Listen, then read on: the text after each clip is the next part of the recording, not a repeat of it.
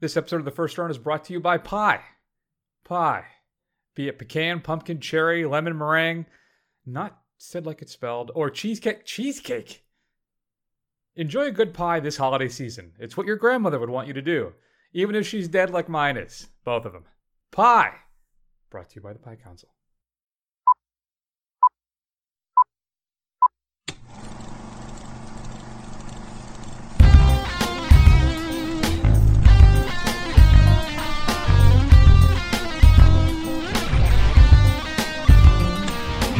Chris Kelser here with Matt Howell. On this episode of The First Run, Matt and I are going to discuss Ghostbusters Afterlife.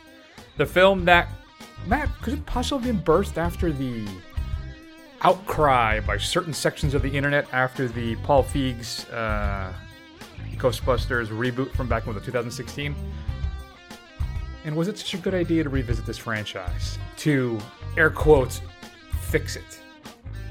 We'll just spend a few minutes and talk about the latest Netflix release, The Harder They Fall. This is a Western. I have my issues with Netflix. Could this possibly have turned the tide? We'll talk about the big releases on physical media, featuring our streaming and straight-to-DVD picks of the week. And Matt and I will close out the show with another round of What Are the Odds? Matt, let's start everything off, though, with a clip from Ghostbusters Afterlife. Hi. Hello again. You brought them home. It's a service I provide. Are Well, I'm also an escort. That came out wrong. Yeah. Look, the truth is I've always kind of wondered what lurked inside this haunt box. Right. Well, the only thing lurking inside here is my slowly dying soul. Is that what that smell is? Well, it's not dinner, so. Would you Sure. like? Yeah. I don't have any food. It's fine. Tour. Great. Great. Matt, Ghostbusters Afterlife, or as I like to call it, Legacy, the film.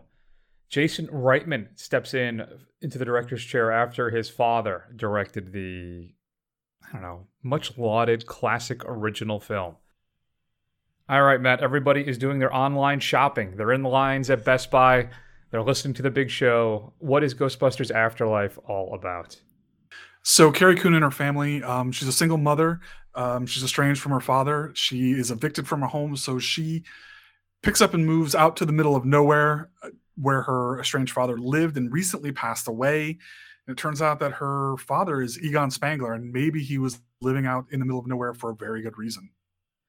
Ooh. So Matt, let me ask you, is Ghostbusters Afterlife harmed by working so hard to honor the past? I would say yes, a little bit. I think it is a little harmed by it. The cameos seem a little forced to me. I thought they were a little eye-rolly. I don't think they were necessary. There are parts of this film that I really like, but I think in trying to so hard to hit all the beats and bring back all the things from the first film, it really kind of suffers for it. Yeah. Do you think, is this a response to the negative reaction that Feig's film got? Because I feel like if that film was a runaway success, I don't think this gets made. And we have a sequel to that version instead. What do you think? I think you're correct, but I think by the sheer fact of it could have been an issue of, Feig wanted to do the all-female Ghostbusters, and Reitman also wanted to make this film, and the studios banked on Feig's being better and being more successful, and it just didn't work out. So this kind of smacks of, okay, we tried that first thing, so now we're going to go back to this other thing, and let's see if this does any better. Yeah, that certainly sounds plausible to me. Matt, what are your general thoughts then on Afterlife? Because listen, this is a treasured property for people of a certain age, like you and me. Like I'm just like you. I grew up watching this thing. I watched it over and over again on VHS, then on DVD. I just like you could quote all of the lines in it. I had a painter's cap of Ghostbusters. I had all that stuff. Right. This was prime for me, right? I was 9 years old when that first film came out. So how did this feel for you?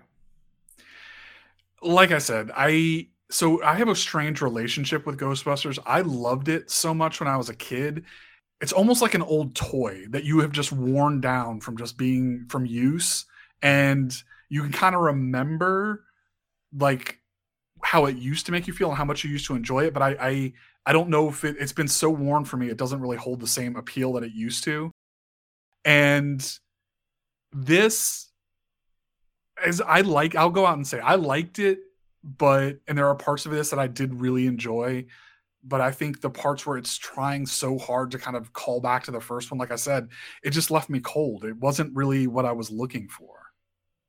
It's sweet and mostly pleasant, but I think it's too focused on trying to create this all-encompassing fan service film that tries to wed all these different things from the past films, and really basically just the first one. There's like no real nods, I think, to the second film at all. And I think it trips itself up by doing that. And I think part of the issue is that first film, Matt, was just lightning in a bottle. And the original, and I think what people seem to forget and really helped solidify it for me when I watched it on Sunday, is that the whole thing is a joke. The whole film is a put on. And this just isn't. It's not. And with the original being just kind of such a lark, they're unable to capture that magic. And what is that magic, Matt? I mean, probably ample amounts of cocaine.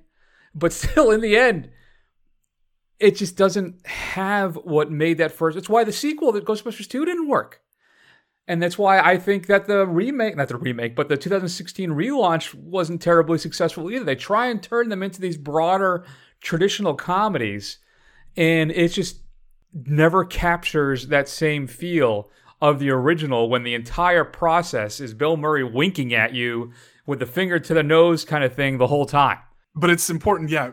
What's funny about the original film is that that's what Bill Murray's doing, and I think Harold Ramis is doing that to an extent too, but Dan Aykroyd is dead serious because he believes in all this stuff. Like he's very serious. So it's kind of like the juxtaposition between the two things. I think it's interesting. Maybe that's part of our issue is that with these sequels and everything else, the driving force has been Aykroyd the entire time. So I think that may be exactly what our problem is. Listen, the fan service in this is rough. It is unending and done without a single thought to subtlety. It is so inexorably linked to the original film, this movie, that I don't care how much you try and change by uprooting us. We're no longer in New York. We're in the countryside. Our color palette is entirely different, right? But they still bring in, the lasers from the proton packs. I mean, all that stuff is still there. The sound effects are there. All that is there. But the problem stuff, Matt, when the Nestle Crunch Bar wrapper shows up, when the Twinkie gets zoomed in on, right? All of this stuff, it works so hard to honor the past, to close the circle on the idea of family and to kind of reunify this franchise, that in the end it presents us with, I think, an entertaining enough film that, like you say, is the old stuffed animal from when you were a kid. When you look at it and you go, oh, yeah, that was nice. But it's just not what you need now. I like how you say that. I mean, it's not what you need now. And I know there are people that really enjoyed this. Some people really did not like it. I think that seems to be the consensus, but it's doing well. And I don't agree with that. What? It's not horrible. It's like, I feel like you and I are in the Halloween Kills camp again, too. Where we have this weird, I don't know if I'm spending too much time on Twitter, but I enjoyed Halloween Kills. I don't think it was just worst film of the year. No. I had the same issue with this. It's so heavy-handed with the going back in time and honoring the past. True, but there's still enough here to enjoy. Yeah. What's her last name? Grace? McKenna Grace? Is that her name? Yes. I thought she was quite good. I enjoyed seeing her. I enjoyed podcast as a little bit of deprecation for what we're doing here. And there were parts of it, like I thought the kind of racing through the town in Ecto 1, I thought that was pretty cool. I thought that was fun. Some of the stuff with Paul Rudd in the mini Stay Puft Marshmallow Mans in the Walmart was pretty fun. There are things in this that I like. I just think it's when, like you said, when they kind of reach so hard to get back to those older things, it just doesn't work. It's like, yeah, I get it. But maybe, maybe people have a different relationship with Ghostbusters than we do. Maybe they haven't seen it so many damn times that you could probably recite it, word for, like we could do a 2-man play right now, playing all the parts. Absolutely. Yeah, and I struggle with that too. Like the Stay Puft Marshmallow Man thing. I'm like, what? That doesn't make any sense. But then I guess there's a joke or something later on when other characters show up. And I guess it's possible that our villain has that memory recall. Mhm. I guess. Right. I don't know. There are some weird things that I don't know if they entirely all make sense when it's just too much focused on that fan service. You're right. I think McKenna Grace is a lot of fun as, the Spangler Kid. Finn Wolfhard's solid. Paul Rudd does Paul Rudd. If you like yourself some Paul Rudd, folks, you're not going to be disappointed. I enjoyed it enough. Matt, they certainly set it up for some sequels. Are you interested in that? I would go see a sequel, but it would be conditional. They would have to show me something much, much fresher. The kind of through line that they set up is fine for me, but if they gave me more of the same, I would not be happy. Yeah, I think that's fair. What did you think? I don't know. Do we really want to? I think you can talk about it. I think it's not a big surprise. It's all over the internet. That the 3 OG Ghostbusters do show up at the end of the film. And it was kind of fun to see them all together, though Bill Murray almost looks at times like he's in a hostage video. Yeah. I mean, he was always the main holdout when it came to coming back to do a sequel. He never wanted to do them. I don't know if they just threw a bunch of cash at him. I think I read that he really actually thought the script was pretty good and he liked how it brought the generations together and all.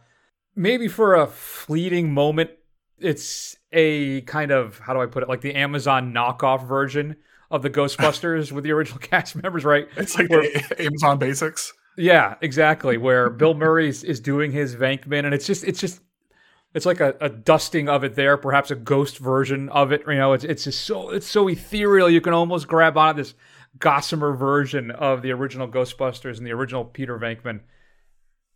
But it was fun to see them. I will admit, I did have a big smile on my face when the 3 of them showed up. I did. Yeah. I mean, I was a little cynical at first, but I kind of got over it. And what's funny, for Bill Murray not wanting to do these films, he's been in all of them, even the remake. So even with Paul Feig's film. What did you think about the Harold Ramis ghost? I guess his kid was okay with it. It is kind of weird, but if the family's all on board with it, I guess who am I to say? Yeah, I mean, I was okay with it. I think, he doesn't speak and it looks convincing enough. And I guess if you're going to have a film about ghosts, having him not show up would be weird. Yeah, I think it makes sense through the plot of the film that his presence would be there throughout. I guess I get that. That's fair. Final thoughts on Ghostbusters Afterlife, Matt? So seeing Bill Murray and Sigourney Weaver together, I thought, man, Bill Murray is so much older. It's like there's another Hollywood thing. Sigourney Weaver's a year older than he is. Wait a minute, she's a year older than Bill Murray is? Yeah, she was born in 1949. He was born in 1950. Oh my god, she looks like almost 20 years younger than him in that. I know, that was insane. I was like, man, was the age difference really that big back in the day? And I was like, no, they're the same age. Jesus. And I don't know if Sigourney's had any work done. If she has, it's very kudos. subtle if she has. Yeah, they did a great job because she just looks like an older version of herself. I'm assuming she's just aging well. Bill Murray looks like in this film, he's got already 1 foot, if not a foot and a half in the grave. Right. And he looked more vibrant in French Dispatch than he did in this thing. This one, it looks like maybe he had just gotten out of a car accident or something. No offense to Bill, but man. So he's like my mom's age. Sorry to put you on blast there, Mom. Literally, they're a year apart. She was born in October 1949. He was born in September 1950, which just blows my mind. That is crazy. All right, Matt, what are you giving Ghostbusters Afterlife? Even with all of our complaining and nitpicking, I think I'm going to give it a B-. I enjoyed it enough that it kind of elevates it out of C territory. Yeah, I'm coming up right behind you like Momoa and Henry Cavill in that internet meme. I give it a C+. Okay. It's good. It's fine. It's solid. I think you'll get enough. As a Ghostbusters fan, I think there's enough here to keep you entertained. Just try not to have your eyeballs snap off of your head every time one of those Twinkies or Nestle Crunch bars or any of those other moments show up, then I think you'll be okay. If you've had a chance to see Ghostbusters Afterlife, which is currently available only in the theaters, we'd love to hear from you. It's just an email at feedback@thefirstrun.com. I'm curious what they would do. The way they set it up for that sequel, I'm curious how that would shake out. I don't imagine that I don't know. Who knows? Who knows what they're going to do?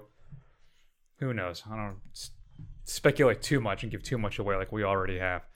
All right, Matt, let's talk about what's coming up on Physical Media this upcoming Tuesday, November 30th. It's going to be a big week, folks. The body of Dr. Florence Weaver was found brutally murdered in her home this morning. Did you know her? No, but I saw her die. I'm seeing things. I'm seeing murders as they're happening. Hello? He says his name is Gabriel. I think he's someone from my past.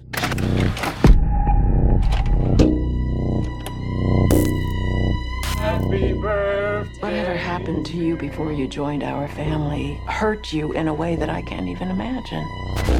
Stop saying that. Maddie, who are you talking to? Gabriel. Is he your imaginary? He's the devil. Oh, Matt. Listen, folks, that one gives you the Matt Howell seal of approval. That gives you the Matt Howell guarantee. Blind by Malignant. If you do not like it, he will replace your money. He will repay you. All right, Matt? That's how strong we feel about Malignant. Sure. That's right. You get your Physical Media release of James Wan's absolutely bat-esque crazy film from earlier this year that I adored. It's just crazy stuff, folks. Malignant, you can finally pick up on Physical Media. But I want to talk about a couple of things coming out on November 26th, a few days earlier. Vinegar Syndrome is releasing a bunch of films. One of them is Creature, also known as Titan Find, one of those kind of alien knockoffs from the 80s. It's only been available on DVD, even scantily. In fact, I picked up a DVD of it on Amazon this is going to come as a surprise to nobody, about 3 months ago because, they had talked about a Blu-ray release for 5-6 years now, and it's never materialized, and the director had basically gone silent about it. And this DVD actually incorrectly had the director's cut, known as Titan Find, on it, and it's not the theatrical version. And, of course, I haven't watched it yet, Matt. But now Vinegar Syndrome, but it was like $4 or $5, so what the hell, take a chance. And Vinegar Syndrome is releasing it on Blu-ray, and I'm very excited about that. Also coming up for Vinegar Syndrome is Flesh for Frankenstein, Paul Morrissey's film. There is a 4K and 3D version included on that with a slew of new interviews as special features. And Vinegar's also releasing Dario Argento's Trauma. And it's going to all be part of their Black Friday sale. So by the time you listen to this, the sale will be live if you listen to this the day it's released. So make sure you jump over to Vinegar Syndrome's website for their Black Friday sales. There is a ton of stuff on there, super cheap. Also coming out, Matt, Shang-Chi and the Legend of the Ten Rings. You buy it from Best Buy, you get a steelbook. You get it from Target, you get a digipack with 2 foil-etched prints. And again, those special releases are particular only to 4K. There's a gag reel, some 11 deleted scenes, and more. Matt, another film we really enjoyed this year that just confounded us, and that is Saint Maud is getting its Physical Media release. Includes an audio commentary with the writer-director Rose Glass and a making-of featurette. That's another one, Matt, I feel like I want to revisit. That one really weirded us out, right? What were your thoughts on Saint Maud? Yeah, that was an interesting, disturbing film. I do want to catch up with it again. It's something that I think may make it into the collection if it gets cheap enough. Absolutely. Vinegar Syndrome and Alternate Innocence are releasing Death of Nintendo. In the early 1990s, a teenager and his gang of friends enjoy their summer playing games as they grow up. New to Blu-ray, a couple films from Warren Beatty, or at least featuring him. The 1978 movie Heaven Can Wait, with a brand new 4K restoration approved by Beatty, as well as Reds, a new K4 restoration on that one as well. Warner Archive is releasing Party Girl. Sandpiper Pictures is releasing Baby Boom. This is the Diane Keaton film. They're also releasing The Man and the Moon, featuring Sam Waterston, Tess Harper, Gail Strickland, and Reese Witherspoon. Shatter Dead is being released. This is a horror film, Matt, with a brand new restoration of the director's cut from the original Betacam master tapes. A couple audio commentaries and more. But Matt, your straight to DVD pick of the week. I'm going to go with The Mutation. After a deadly experiment on a rat goes wrong, the mutated rat has been let loose in the city, and a group of detectives are on the hunt for the beast. As the body count rises, no one is safe, Matt, and the rat is growing at a rapid pace. What should we be streaming this week? So available this week is the live-action version of the classic anime series Cowboy Bebop on Netflix, starring John Cho as the bounty hunter Spike Spiegel, who is modeled after Bruce Lee. It is very faithful in a lot of ways to the anime, but I think people who are familiar with the source material may not like it as much, but I'm having a good time with it, and I think it's really an interesting way to kind of approach something that's so stylized to begin with. Yeah, the internet, a lot of people don't seem to be caring for this thing at all. I'm not familiar with the source material at all, though. Yeah, so I mean, the source material is probably one of the most beloved anime series out there, and it's a very short series. It didn't last for very long. It was kind of self-contained. It began and ended, and that's it. But people love it, and rightly so. It is really, really good. So I think it's kind of like, you're messing with the Mona Lisa as far as they're concerned. Mm-hmm. So a couple of things I want to talk about too, Matt. Black Friday's coming up. I think I'm going to splurge. My office television, man, is old. It's probably about 10 plus years old, and we're starting to get some pixelation and some lines are showing up. So I think I'm going to splurge on a OLED TV. I'm very excited for that. And then, too, my Citizen Kane 4K set, I just got the call while recording this episode. It is ready for pickup at Barnes & Noble. So I'll be running out to get that at some point in the next day or so. A couple things, though, folks. Criterion has released a recall on Citizen Kane. Supposedly on the Blu-ray version of the film, that first Blu-ray disc, about 30 minutes in, the image changes. It gets it kind of softens and grays a bit. So they're doing a recall. So what they are asking you to do is to mail them back the disc, but don't include the packaging, don't include any other discs, nothing. Just that Blu-ray disc 1 of their Citizen Kane set. They're going to ship you out a new one, and they're going to email you a $10 off coupon or a gift certificate for the Criterion site, which I think is a hell of a deal. Yeah, nice. So, and they don't even care how you send it back. You can snap the disc in two and mail it back in a regular envelope. They don't care. They just want the disc back. Don't send anything else because they're not going to replace it. But you want to get that new set back, or I guess that recalled set. Or you can just sit tight and wait for the new ones to come out, in a few months or probably sometime in January. Good times. All right, Matt, let's go ahead and keep rolling. Let's spend a few minutes and talk about... Let me ask you, though. Are you going to do any big Black Friday purchases? Not really. I think I'll probably buy some gifts with it, but it's nothing really that I need. I think I'm pretty much good. I mean, the only thing I would consider getting is like a PlayStation 5 or an Xbox Series X, but you can't get them anywhere, so what's the point? Yeah, I would get a PS5 because of the UHD player at this point for my office, which I don't have one. I have one in the living room. Yeah. But you said you can't. What's the point, Sony? I'm assuming it's just the supply chain issues, right, where they can't get the processors? Mm-hmm. It's just disappointing. Partly. And then, of course, people... they all get bought up by, these scalpers have made bots that buy up all the inventory as soon as it comes out. Like, I've been trying to get one of these, and they are gone within seconds. There's got to be a way. I think they try and fight that, right, as much as they can, Matt, but I guess there's just only so much you can do. But those people, I swear to God, they drive me crazy. And they say, well, hey, it's just, it's supply and demand. It's capitalism. What are you going to do? No. You're a bad person. Don't think twice about that. You are a bad person if you use these bots and sweep them all up and then sell them on the secondary market. Right. You're POS. There's some young kid, like young Matt. Matt, what are you, 12, 14? You're just waiting to get your PS5? I'm very sad. I'm very sad. My Christmas is ruined. All right, let's talk a little bit about The Harder They Fall. Really? In the back? What you think, Begworth? Nah, you wouldn't do that. See, now we'll have to put a bullet in his cranium. And we'll never know who the fastest really is now, will we?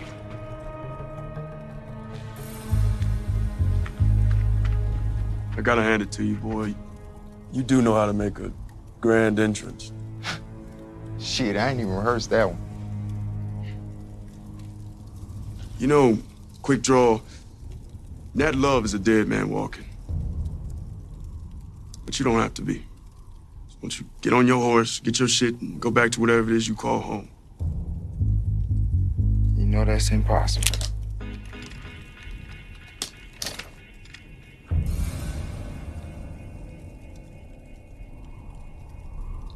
Count down from 5. That sounds intimidating. Matt, The Harder They Fall is a Western currently available on Netflix featuring Jonathan Majors, Idris Elba, Zazie Betts, Regina King, Delroy Lindo, Lakeith Stanfield, and more. Man, that's a hell of a cast. So Majors plays a young man who witnesses his mother and father murdered in front of him by notorious outlaw Rufus Buck.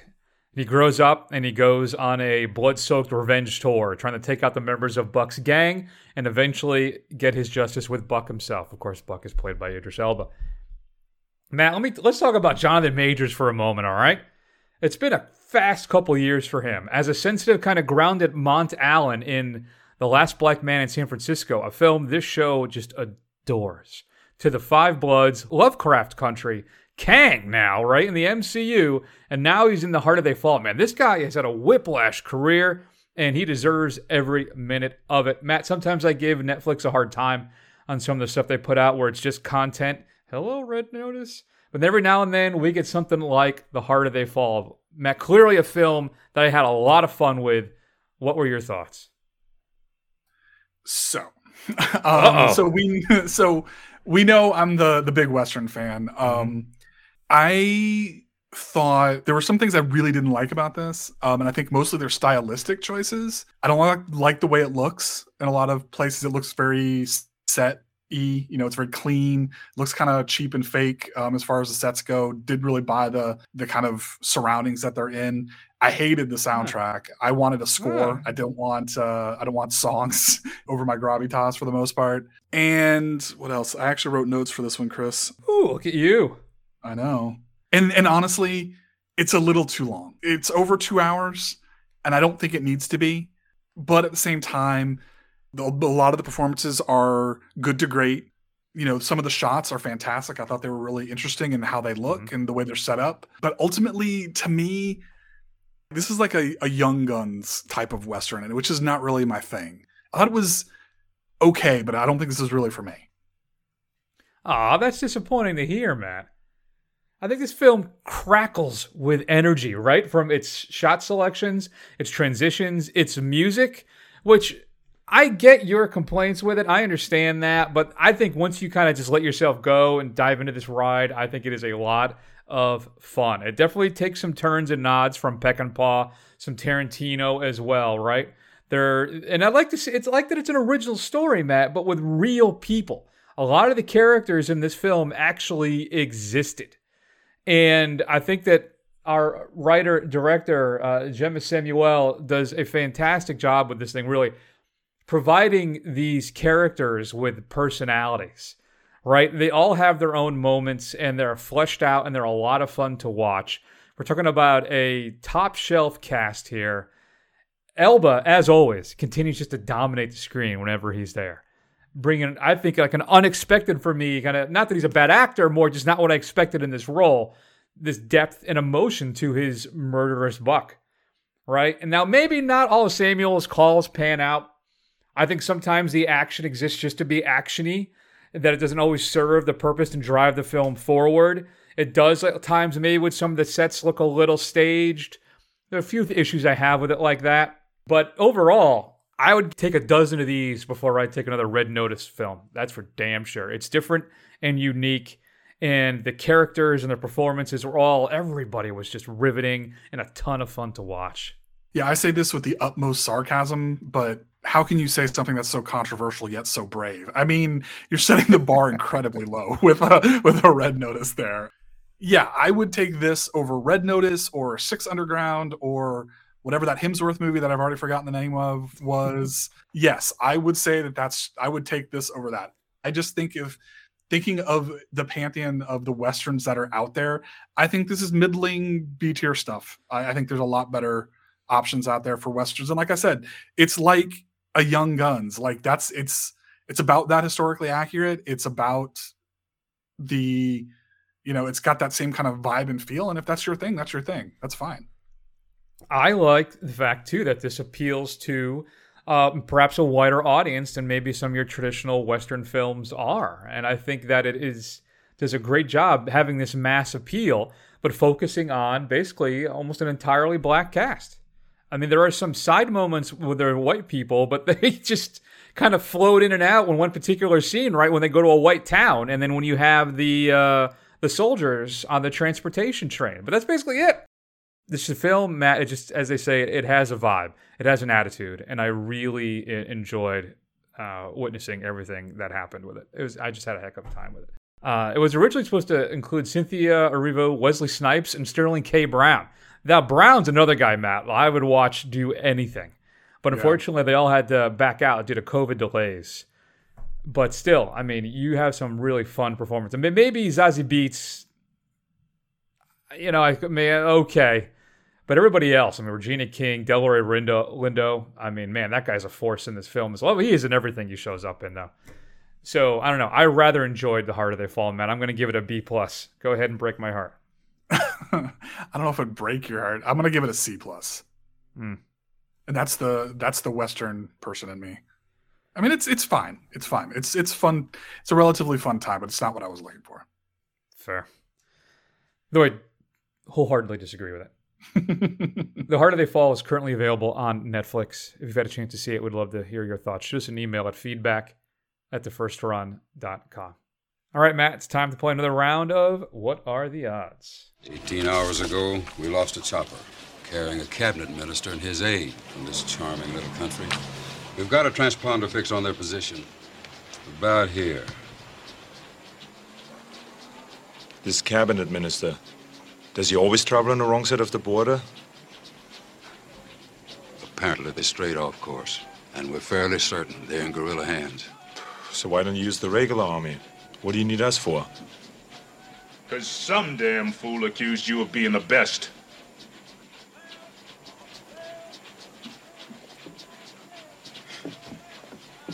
Dylan! You son of a bitch! What's the matter? The CIA got you pushing too many pencils? Huh? Had enough? Make it easy on yourself, Dutch. Okay. You never did know when to quit, huh? Damn good to see you, Dutch. It's always good to hear two old friends reuniting over the holidays, Matt, isn't it? It is. It certainly is. The CIA got you pushing too many pencils. That's right, folks. One of my favorite, probably the most used clip on this show. They're making another Predator sequel, Matt. This one is going to be called Prey. It's going to premiere exclusively on Hulu. But here's the thing, Matt. Here's why I'm excited about it. It's a historical thriller, and it's set 300 years ago in the Comanche Nation. Okay. So the Predator is going to go up against some Native Americans. Okay. And I'm really fascinated by this concept. And I think this is what we should be doing with this franchise, is popping them into different times in different places. I just love the idea of this, and I am looking forward to seeing it. So let me ask you, Matt, what are the odds that Prey ends up being the best Predator sequel? I'm intrigued by I'm intrigued by this idea, and I would like to sign up to your newsletter. So I'm going to say 65% is that it's going to be the best one, because I think that would be really cool. Like if you saw a Predator versus like Vikings or Samurais or something like that, that would be something to really nerd out on. Yeah, isn't that fun? I love this idea. And it would really good too. Maybe you can do a reincarnated Arnold's throughout history. Oh, there you go. It's like the through line. And if we can have Harold Ramis back as a ghost, we can go young Arnold as well. You already did it once with one of the Terminator movies, right? Why not? Yeah. Young Arnold as a Comanche warrior. Very good. No, I don't think I would go that far. But, that would be really funny. No, I would go... Here's the thing, right? Predator 2 is kind of fun in a cheap, pulpy B-movie kind of way. Right. Predators, that's the one with Adrian Brody, has its moments. I'd probably give that a C+. I wasn't the biggest fan of The Predator, and I don't know about those AVP films. I think I would, burn those all to the ground if I had the opportunity. So I think it's got a very good chance of being the best sequel outside of Predator 2 for just its sheer craziness. And so, I'll go we'll say 72%, just to give you a nice rando number. Okay. What do you got? So, what are the odds that Far From Home has the highest Rotten Tomato score of the Marvel films for 2021? With critics and a follow-up with audience score. And I've got them all handy if you need them. Yeah, that's great. I was just trying to pull them up. What do you got? All right, so Black Widow got a 79% critic score and a 91% audience score. 79 critic score? Yeah. Wow. Shang-Chi got a 92% critic score and a 98% audience score. Yeah. And Eternals got 47% critic score and 80% audience score. Okay. Well, that Eternals number is just bad. Yeah. That's not, wow. It's not that bad. I'd like it a hell of a lot more than I like Black Widow. That Shang-Chi score is high. It sure is. And again, I was underwhelmed by that last trailer. So what are the odds it's the highest rated Rotten Tomatoes and audience score film for the MCU? Right. You can make it two separate calls. I'm going to make it two separate calls. Oh, how nice for you. I know. It's my question. I do what I want. Well, is Spider-Man got any woke concerns? Because I think that's what would harm the audience score. Is the review bombing by the... Well, this is where I'm going with this. A-holes. So if the rumors prove out to be true and there is Tobey Maguire and Andrew Garfield are in this, I think it's going to get I think it's almost guaranteed to like go crazy with the audience score. I don't know if it can beat 98%. Yeah. But it'll be really, really close. Maybe even, but if those rumors prove out not to be true, people are going to be so disappointed by it. Oh yeah, that's a handicap right there. You got to. That's woo. All right, so I'm gonna go. I'm gonna go no on Rotten Tomato on the critic score for Rotten Tomatoes. It's not gonna beat Shang-Chi. Okay. And I'm gonna go no, no and no, no and no. Or that's what you're asking me, right? It's more of a call it. Well, what are the odds? What are the odds? So I'm gonna go, what's fun about these games is they're mostly interchangeable. I'm going to go then for, I guess I'll give myself a bit of an out. I'll go 10% on Rotten Tomatoes, and I'll go 5 on audience score. Really? Nope. Yeah. Okay. Nope, reverse it. 5-10. 5, that it'll be higher for the critics, and 10, that'll be higher for audience. Yes, that's what I want. Okay, so I think for critics, regardless of what's in it, I think it's incredibly unlikely that the critics will react as well to it as 92%. So I'm going to give it, I think 5 is right. I think 5% for the critics. I'm going to go higher on the audience. I'm going to say that there's a 30% chance it goes higher. And I only think that I only think it's that low because 98% is got to be, because then there's only 2 places to go from there. That's really high. So we'll see. But yeah, I think if there's a Tobey Maguire Spider-Man, if there's an Andrew Garfield Spider-Man, and those all 3 are in there, I think people are going to go nuts. I think they're going to love it. And listen, that last trailer, the lizard's jumping at somebody, and it ain't Tom Holland. And like I said on the Brazilian one, he gets hit, like his head whips back, like he's been punched in the face, and there's nobody there. Whoa. All right. Let me ask you, Matt. Let's keep the No Way Home track going here. Okay. What are the odds No Way Home clears 500 million? So, remember, this is pandemic times, right? Right. So Far From Home made 1.132 billion with a B. Wow. But do we want to? What would we look at? You want to go Eternals for your comparison? Because I kind of want to look at all 3 of the them. Market to the pandemic, which is only at 336.4. Okay. You want to go Shang-Chi? 431.3. Okay. And then Black Widow is going to be the worst of them all, right? Right, because that was so early in the year. 379.6. Wow, that's still better than Eternals, right? Yeah. Clears 500 million. All right, I'm going to hedge my bets a little bit. I'm going to say 55% chance. I think booster shots are going out. I think people are getting a lot more comfortable. I think there's holidays are coming up. People are going to be looking for things to do, and going to the movies at Christmas time is one of those staple things that people do. So I think if anything's going to do it, it's going to be right now. Yeah, here's the thing, right? All right, so I'm not even sure where are we right now with everything.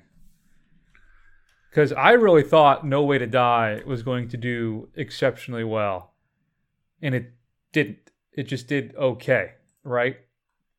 And Dune didn't exactly blow the doors off and stuff, but I don't think we really anticipated that happening. Mm-hmm. Honestly, it's Spider-Man and the Matrix, I think, is really what it boils down to for the rest of the year. Yeah, Ghostbusters was okay in performance. I think it's sitting at 80 million right now overall worldwide. And I think that's going to peter out pretty quick. So, man, I don't know. So I don't know if it's going to clear 55. So you're at 55% it does. So you think it's more likely that it will than it won't, but just barely. Yeah. I'm not confident. I'm going lower. I'm going 35% chance that it clears 500 million. All right. In the box office. I did have an over-under, too, of 425 million. So clearly I'm pessimistic that it'll clear 500. What do you think? What would you go over or under 425? I think I'd go over. Because that's worldwide box office, right? That's not domestic, right? Yep, worldwide. Yeah. I don't know. I may go over, but not by much. Make 430, 440 at the most. Yeah. I think we're a ways away yet. Have you but you're right. The boosters. I got my booster. Did you get your booster yet? Nah, I have been having a problem finding a time that's convenient for me, but I'll get it done soon. Nice. Good for you. All right. What do you got? All right. So what are the odds that the League of Super Pets movie is going to be the best DC movie? Well, I'm going to go.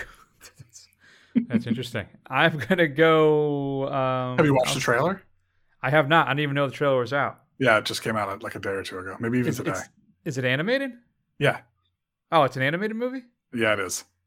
Oh. The Rock is voicing Crypto. The other pets are just random animals that have powers. Mm-hmm. Is Beppo the super monkey in there? If he is, I didn't see it. All right. They didn't let that one slip if Beppo is in there. That's going to be the big surprise. I'll go, man. I'm going through my head. So we're talking current DCEU, right? You're not counting the Dark Knight. Yeah. No, I'm not counting Dark Knight. I'm not counting the Donner film. Any of that stuff. All right. Wow. I will say, Jesus Christ.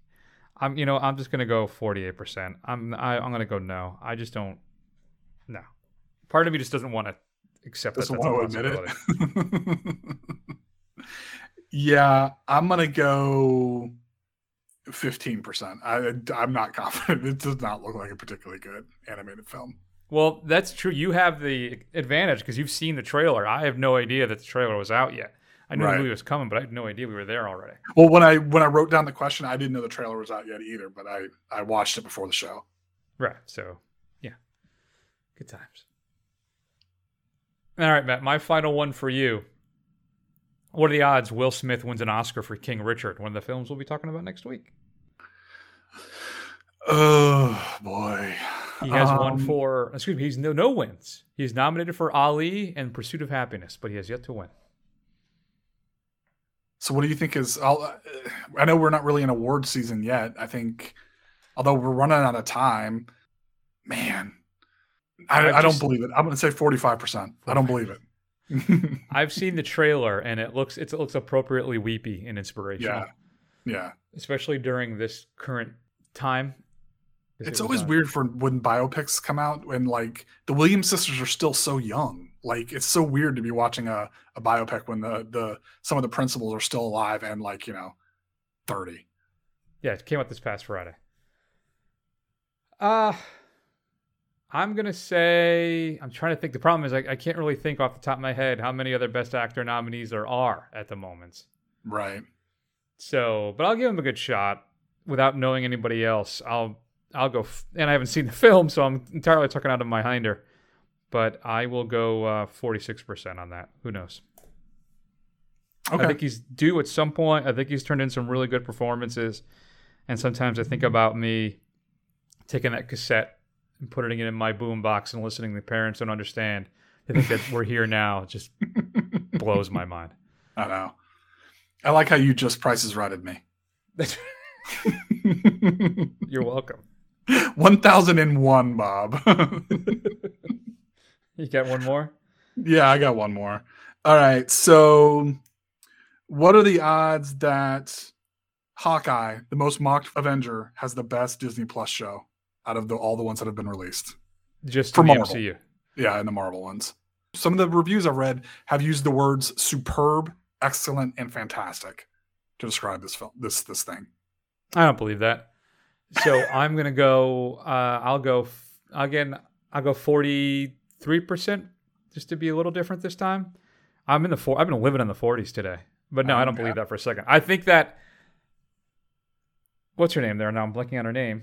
Haley Steinfeld. That's good. I had Haley Atwell in my head, and I knew that wasn't right. I think Steinfeld's going to be a breath of fresh air. I think she's great, and I think she'll be a lot of fun to watch in that show. But I loved Loki. I think that show was a great melding of the MCU with some humor and some crazy, wacky ideas. Who knows? Maybe I'll love Hawkeye, but I don't see it being better than Loki at the moment. But we'll see. Yeah, we'll see. What did you put? 40 what? 43, I believe. I didn't write it down. I'm gonna Price is Right you. I'm gonna say 44%. I don't think without going over. Yeah, true. I don't. I think there's a higher chance that it may be the best, but I think it's going to have a hard bar to clear than Loki. Yeah, still so funny to me because that was the one I was looking forward to the least. Yeah, hey, that's the way it works. So maybe this one will surprise you. Renner will just knock it out of the park. Could be, could very well be. Do you still have the Jeremy Renner app on your phone? I know you were on that thing all the time before. No, I don't. Good. I think he stopped really adding new content to it, so that's fine. All right, folks, what odds would you assign to those? Shoot us an email at feedback@thefirstrun.com. I'm trying to think, so what would be the craziest? Arnold reincarnated, like during some kind of, I don't know what, some dynasty in China? That'd probably be the most offensive, right? I mean, I guess you could put him in, like, with Charlemagne or something, and like in medieval Germany. Now all I can think of is Arnold in all these movies, like Harikiri, featuring Arnold. That would be just hilarious if like Arnold comes out like in just full samurai getup, just. Yeah, so if they had a Viking one, they could pull that off. Yeah, you could be a Viking one. There you go. Good times. All right, folks, that's a big show for this week. Next week, Matt, what will we be discussing? Do you have everything up ready for you? Because I do. I don't. Although you did just say that we're going to do the new Williams sister movie, which I'm already drawing a blank on what that thing is called.King Richard. Yeah, the calendar's a little off because I have when I type stuff in, I overwrote the wrong section. Gotcha. So it's supposed to be Licorice Pizza and then King Richard. That's what the plan should be. Although I will say, Chris, we can always do an audible that for this week only, Spencer will be streaming. Now, I would have to rent it. I think you have to pay for it, but I may be willing to do that so I don't have to leave the house. Oh, well, you know what? King Richard's on Netflix. I mean, it's on HBO Max, too. Oh, okay. So you do have Licorice Pizza, but... All right, we'll figure that out. Okay. Because I have seen Spencer. I did see it in the theater. It would be interesting to talk about. But the missus wants to watch King Richard as well because she's a big Venus and Serena fan. Okay. So she wants to check that out. So we'll figure that out, folks. Who knows? But you can count on some fun. In the meantime, check us out on Facebook, Twitter, Instagram, YouTube. Do a search for The First Run. Scroll, scroll, scroll. Eventually, you will find us. Head on over to Apple Podcasts. Give us a review. Help other people find the show and read it on the air. Just dropped another episode of Screen Run. And also, too, in case you missed it, this past Wednesday, we dropped our special focus episode with Gomez of Playlist Wars, where Matt and I and Gomez discuss the National Treasure films and your 5 favorite Nick Cage roles. Matt, we still got to do that movie soundtrack show to go up against Playlist Wars, because that thing still enrages me to this day. Maybe we'll work on that over the winter break. That'll be kind of fun. We both have some time off coming up. That's it, folks. We're going to go ahead then, take an expended. We're going to expend some time by taking a break. You all take care of yourselves. Have a great Thanksgiving. Get vaccinated. We love you. See you